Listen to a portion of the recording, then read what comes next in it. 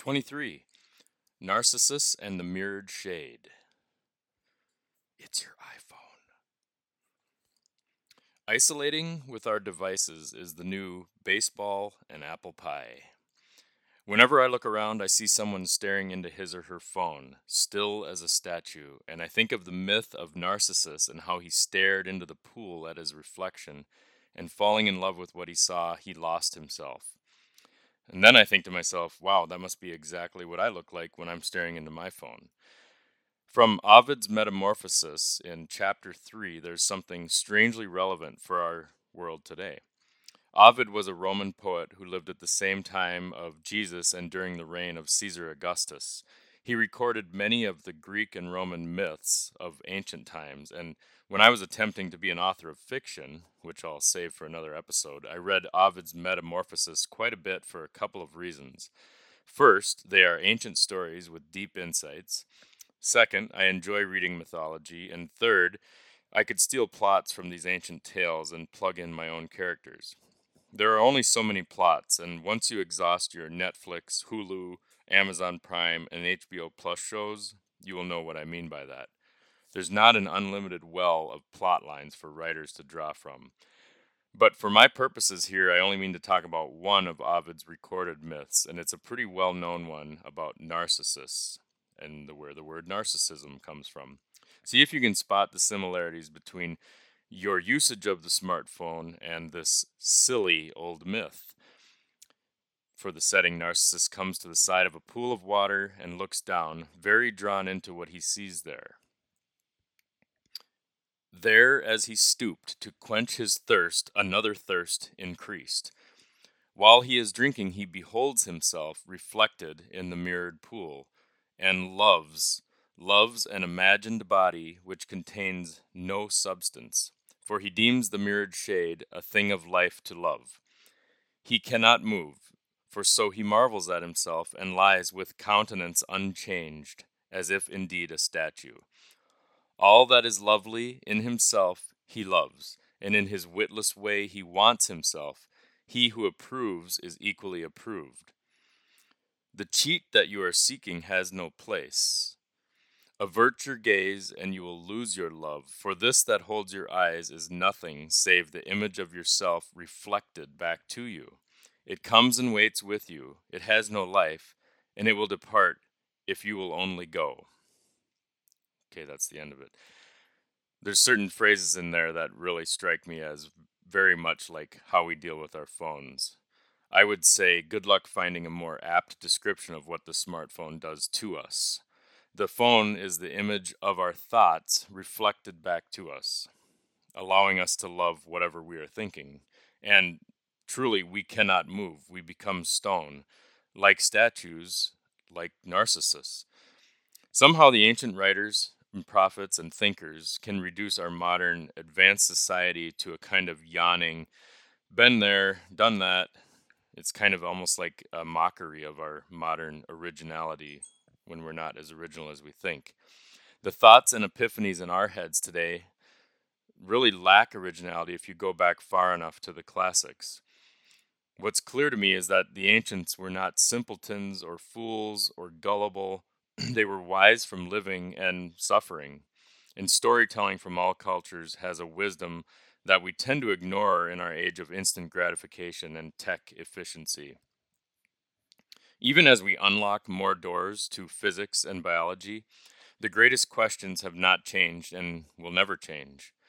I recently read that scientists have developed a laser beam to see around corners. So, an actual way to see around corners. Who would have thought, right? Well, won't that be nice? But will it make the world a better place? I doubt it. In fact, many of our better place stories about technology end up blowing up in our face, sometimes literally, since military applications are usually the first takers. There's a show called Silicon Valley, and it's a comedy from HBO where they produced a great joke on the software and tech industry's self congratulation for fixing the world's problems, as there are many technocrats in Silicon Valley. And I've worked in that area for quite a long time.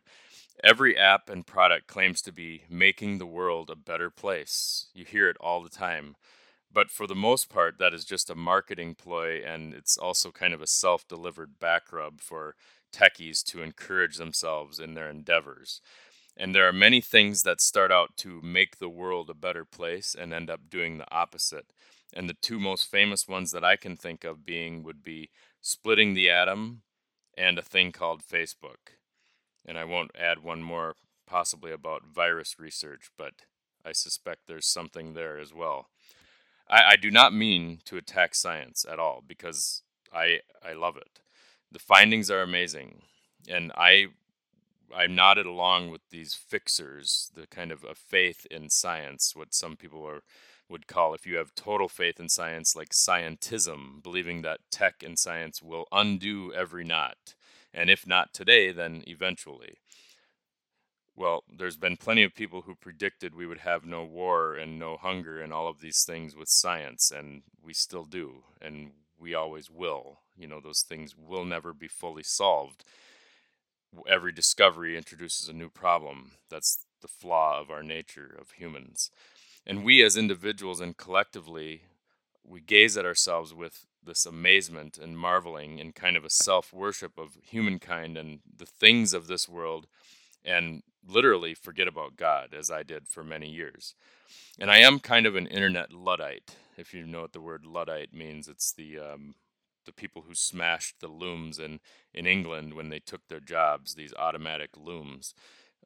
Ned Ludd was the leader of the Luddites. And so I have my doubts about the good things of the internet, although there are many good things, and sometimes I forget to recognize that because of there's obviously many negative things about it.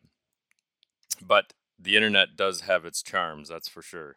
And I see personally no conflict between science and religion or science and spirituality, since science is concerned with things of this world and faith is concerned with things beyond this world. But I do see a conflict between big tech companies and reality. And along with the narcissist myth that is so obvious in our phone addiction, there's another primeval event that I recall whenever I turn over my phone and look at the back of it. On the back of every Apple phone is the image of an apple with a bite out of it. So the irony of a company named Apple having a logo of an apple with a bite taken out is too rich and obvious to ignore. And while I appreciate the Catechism of the Church's reference to figurative language regarding the first book of Genesis and the fall of man, I also love the story of how Genesis uses the apple to describe the flaw that is written on our hearts. I've gone into this in some of the previous episodes with the fall, the idea of the fall and this issue that we have to deal with in our hearts. The Catholic Church's allegorical reading of Genesis is one of the main reasons I'm returned, and I felt much like St. Augustine when he said, I was being killed by the Old Testament passages when I took them literally.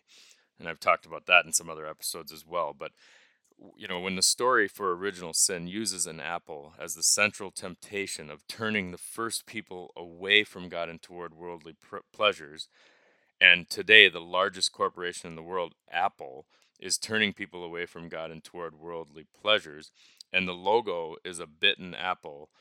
Again, you can't help but tip your hat to the ancient writers.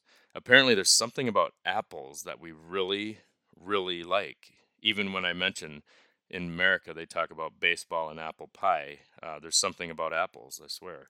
I think the only name that could have been more perfect for Apple, the company, might have been Golden Calf, but I don't think they would have sold as many phones.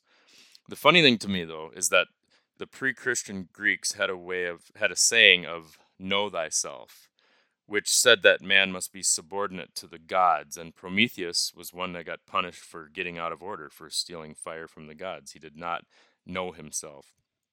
The Hebrews' first three commandments are about respecting and surrendering to God.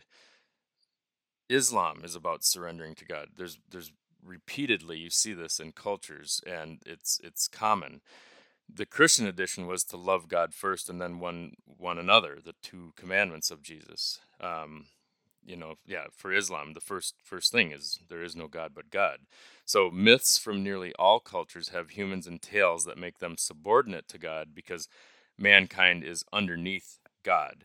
The order of things must be God before humans, otherwise bad things will happen. They didn't arrive at that. They didn't make that up in all these different cultures because it just was some coincidence. They were arriving at that conclusion. And I have a deep feeling that this is correct. The ordering set forth by old knowledge was learned by experience. The experience led to the rule, know thyself. There is no God but God. Love God first. All of those things. Today, however, the sprawling message, mainly broadcasting from the United States, is the opposite focus of the old wisdom. Know thyself is now a self oriented interpretation of life, like the kind narcissists found in the pool. We stare into the phone at the reflection of our thoughts, looking at a watery, amorphous truth in that mirror, wrapped in a fog of false connectedness. But really, we sit alone and separated and fooled, like the boy and his reflection, staring at himself in the mirrored shade.